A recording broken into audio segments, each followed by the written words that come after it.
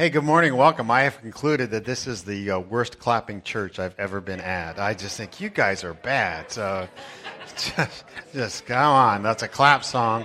And then if you leave it up to me, they'll all clap on the wrong beat. So you can't do that. So you guys have to lead out. Hey, welcome. Thank you for coming and being part of today at Mariners. My name is Paul. And I missed you guys. I was away last weekend. I was, my little boy graduated from college, so... I know. It's like, where is the time gone? Yeah, it was a great time to be away, a great time to be with family, and just to I just love my kids, and so it was a really, really good thing. And we have more graduates in our church family, actually, not just from college, but high school. And one of the things that we do, and we'll actually have the bigger presentation on Father's Day, is we like to give out Bibles to all the graduating seniors from high school. That's the way that when they go off to college, they will have a Bible with them, and we've got a nice little slim-sized version so they can actually carry it around in their backpacks and all that. And what we do, and you may have noticed kind of in the lobby there's two tables that have Bibles on them, and we ask that you as a church family sign those Bibles, and you take time to underline a verse or verses that have meant something to you in your life. And you're saying, well, I don't know any of these kids, because you're going to look at some name tags and say, I don't recognize any of these names. It doesn't matter. That's okay. God knows who they are, and they are part of us. And so what we want you to do is this Sunday and the following Sunday, take time after the service, or even come early and before the service, and sign the Bible, just a note of encouragement, and then underline verses that have meant something to you. Again, I don't care if you write in a Bible. It's really okay, all right? So go ahead and take time to do that, please, if you would. And then we'll have a special presentation for them in a couple of weeks. This morning we're going to spend a few minutes starting a new series called Games People Play. I was up in our attic kind of rummaging around looking for stuff. And we have lots of things up there, and we also have games. And we have the games kids used to play when they were younger, like Candyland and Chutes and Ladders and all that. But we also have other games, and I was looking at the game titles, and it's like there's a lot of titles of games that are a lot like the life we live. For instance, Trivial Pursuit. Remember that? Isn't that true? Kind of how the life we live, we pursue the trivial kinds of things. And then there's another game we have, Kerplunk, Sometimes life will just go kerplunk. And then there is Monopoly, which is basically get as much as you can in life. Get as much as you can and drive the other people out of business or into bankruptcy. Well, one game we have is called Outburst. And maybe some of you have remembered that game or played that game. It's a word game. Outburst, it's a word game. You use your words. You use your mouth to work this thing out. And what you have to do is you have to get your team to say a word, and you need to use words to get them to say that word, but there's certain words you can't say to get them to say that word. Got that? You got that? Okay. No, I don't get it. And that's why I'm not very good at the game. And there's a buzzer that if you say the wrong word, they'll buzz you on the whole deal. And it's kind of fun when you got a whole bunch of people in the room because they're all yelling and screaming and all that kind of stuff, and there's just a lot of noise going on. And using the whole idea of the concept of outburst, blah, saying stuff, we're going to spend a few minutes talking about words. Our mouths, our tongues, the things we say that we shouldn't say, and the things that we don't say and we really should. And before we get any farther, can we just ask God to bless these next moments together? So, Lord, thank you for now, this time, and thank you for your word and your words to us, and may they change us in a very strong and real way. May it make a difference. May today make a difference in someone's life. In Jesus' name, amen. Thank you. Now, words are really cool things. They really are, and they really do make up life, don't they?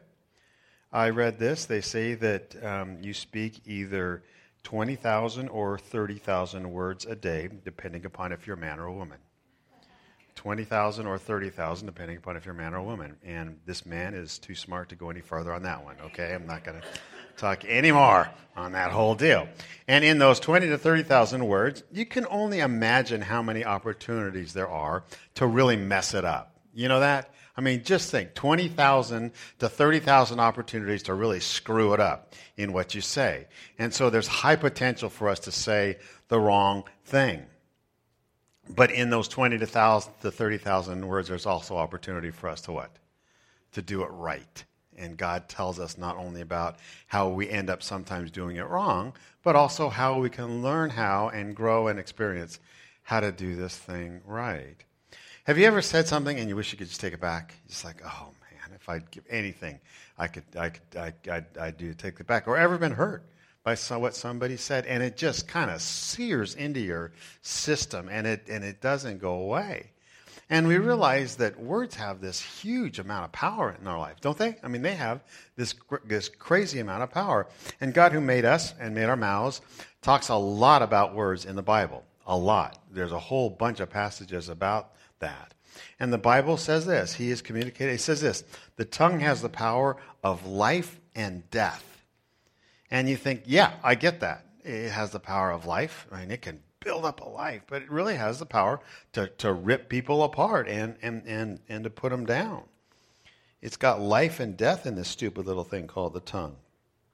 And what you say and what I say make a difference. And this is why, as I prayed for us all in this time, I prayed that we would learn how God would want us to use words in the right way. One of the fullest descriptions of our outbursts that we say is in the Bible book called James. And if you've ever read James, you'll find it's in the New Testament, and anything in the New Testament is about Jesus and the supernatural reborn life that he gives us, and then how we're to live this life out in the world. So if ever you're in the New Testament, it's going to be about Jesus and the new life he gives, and now how we are to live this life out in our day-to-day experiences, because we have this new power, new strength, and new life in us. And James is like a pastor, and he's a leader in the church, and so he has a lot of experience with working with people. And he says this. He says,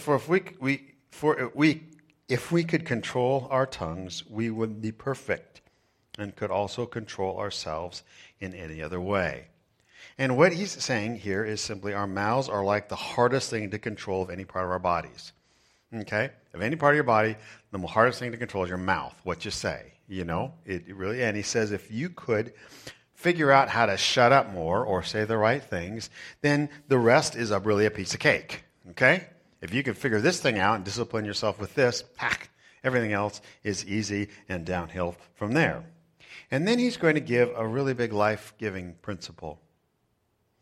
My words have more power than I could ever realize. Our words have huge power, more than we could ever realize. He says we can make a large horse go wherever we want by means of a small bit in its mouth. And a small rudder makes a huge ship turn wherever the pilot chooses to go, even though the winds are strong. Same way the tongue is a small thing that makes grand speeches, but a tiny spark can set a great forest on fire. And he's going to use 3 illustrations, and they're common illustrations for us to be able to grasp. A bit in a horse's mouth, a rudder on a big ship, and a spark in a bone-dry forest. And you figured out what each of these have in common. Something really teeny tiny can control something very big and strong. A bit is like a 4-inch piece of articulated steel. If you put it in a horse's mouth, and horses are big, strong animals, you can make it go wherever you want it to go. Rudder is not big, but a ship's huge. And a little spark can create a fire that can just decimate a forest. And you get it. A little word can wreck a lot. I mean, just a little bit of word can wreck a whole lot. And I was going to say some of us are the product of others' words. But that's not correct. That's not true. All of us are the product of others' words. You know that? Every single one of us in here is a product of other words. And you still hear your dad's or your mom's words that frustrated you. You know, like, can't you think for yourself? You know, when are you going to get your life together? I've told you my dad's words whenever I was doing work, like on my car, he'd come out. His first words were always, can't fix it, huh? You know, can't fix it. And that still bounces in my head, even though my dad has passed, and even though it's been, you know, I can't work on cars anymore because I can't understand them. But it's been a long, long time ago, I still hear those words. Can't fix it, huh? And if you can talk, you have this huge atomic bomb thing in your mouth that can blow people up. And so James goes on to talk about it. He says this: it's a whole world of wickedness, corrupting your entire body.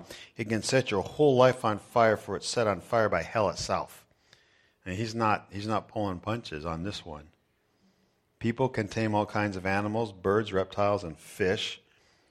No one can tame the tongue. It's restless and evil. It's full of deadly poison. It's like, wow.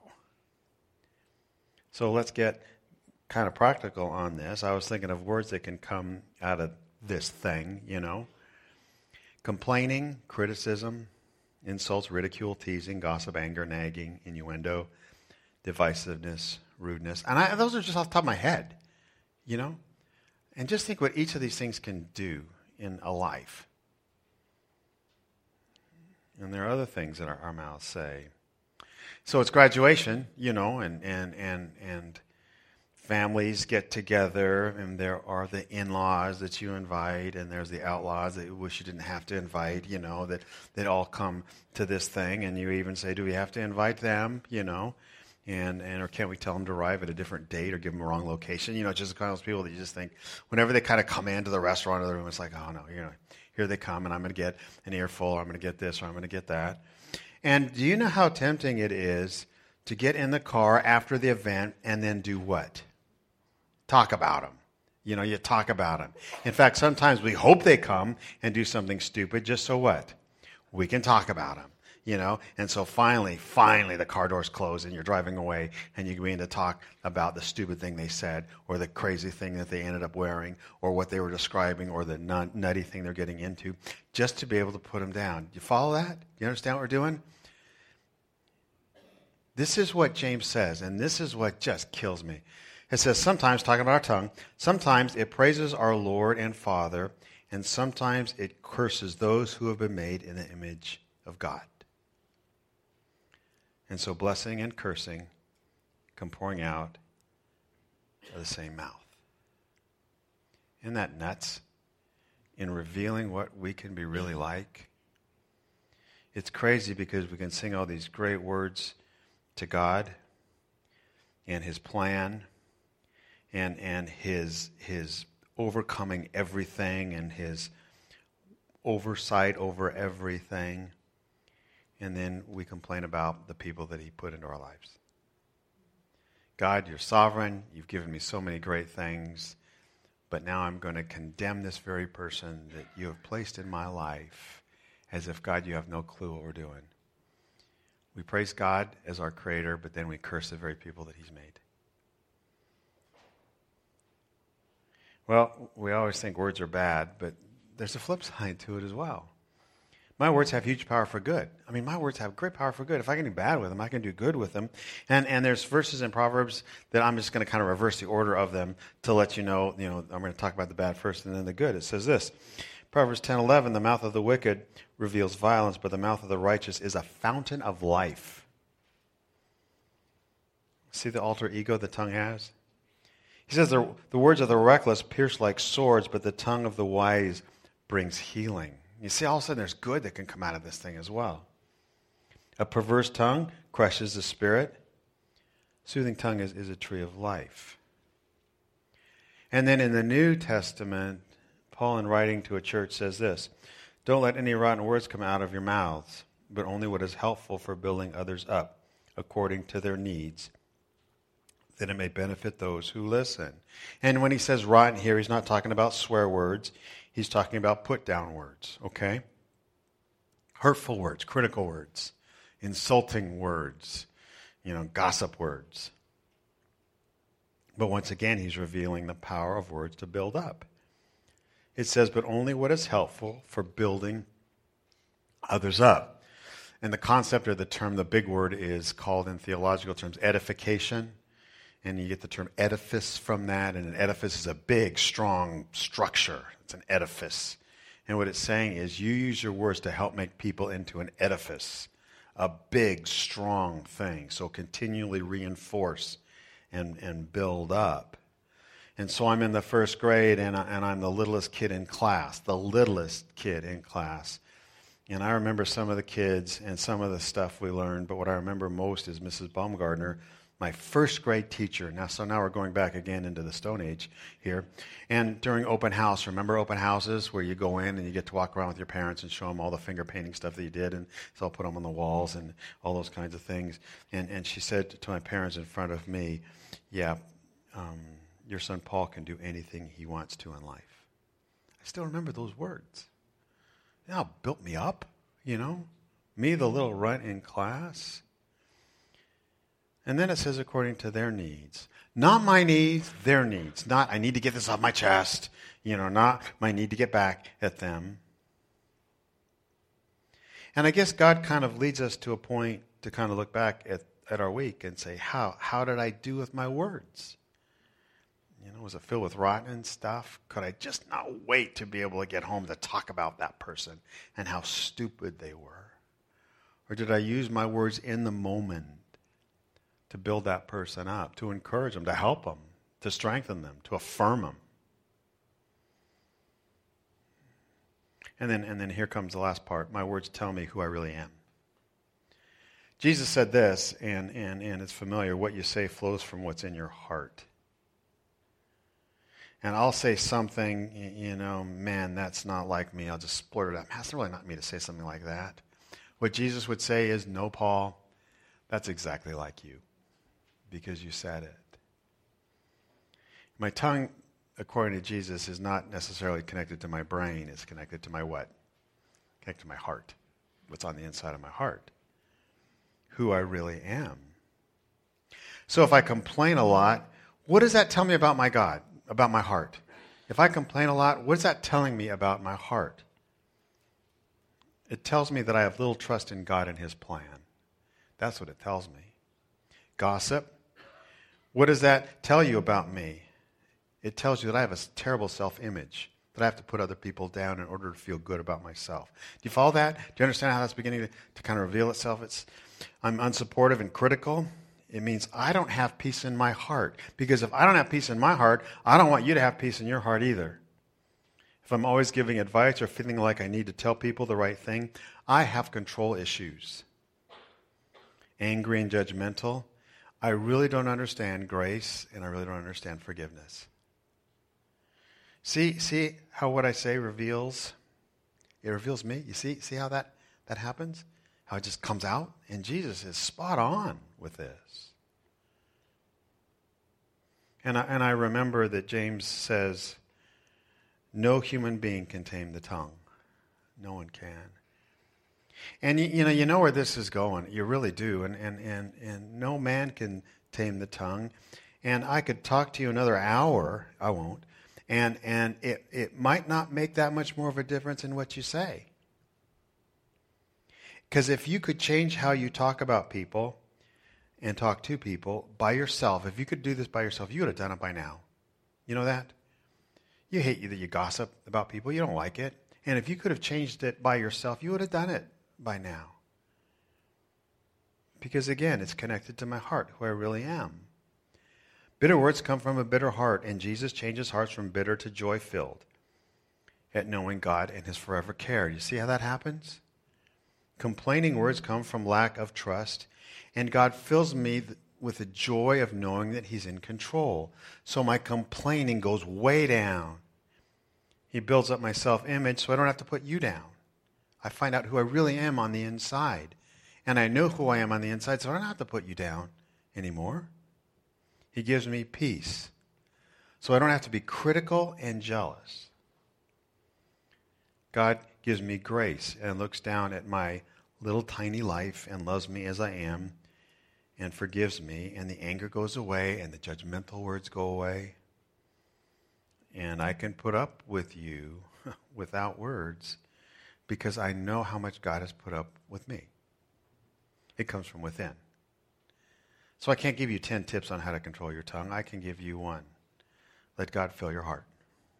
Let God fill you up and let Him shape you into who you should be on the inside. Let God build you up. Isn't that cool? I mean, isn't that great the way God does it? And sure, there are probably some phrases you could learn, but it starts from the deep part, from within. And I guess I'd just like for a second to talk to you that might be here that have not yet said yes to God in your life. Because this is where the whole thing begins to start. And you get God into your life when you surrender your life to Him. That's one of the big spiritual keys to growth. And we talked about that a few weeks back. And that's kind of the whole point in my life, to get God into my heart, God into my life. Not just a religious deal, like Mark said, but a real relationship. And it happens on His terms, not mine. His terms. And that term included and centered around Jesus Christ. And that's why we talk about Him so much. And when we took the Lord's Supper, we had a chance to visibly experience that which happened for us. The bread that you took, God came down, entered into time and space and humanity, and became like us, Jesus Christ. And He said that this is my body, this is me. This represents me. And then the cup we took represents His death on the cross for you. For all the stupid things you've said and I've said and everyone said. Someone has to pay the price for the hurt you did. Somebody has to pay that price. And I don't want to get punished for all those 30,000 things I've said every day, for years and years and years that have hurt people. God knew I can't save myself. I can't even clean up my vocabulary. God took the words I've said and the stupid, hurtful remarks, and He took the punishment to set me free. It's a good deal. It makes perfect sense. It's a great, great deal. And I want you to invite you to consider that if you haven't already. And I'm going to invite the worship team to come on up right now, and I'm going to invite you to bow with me if you would, please, for a second. Would you?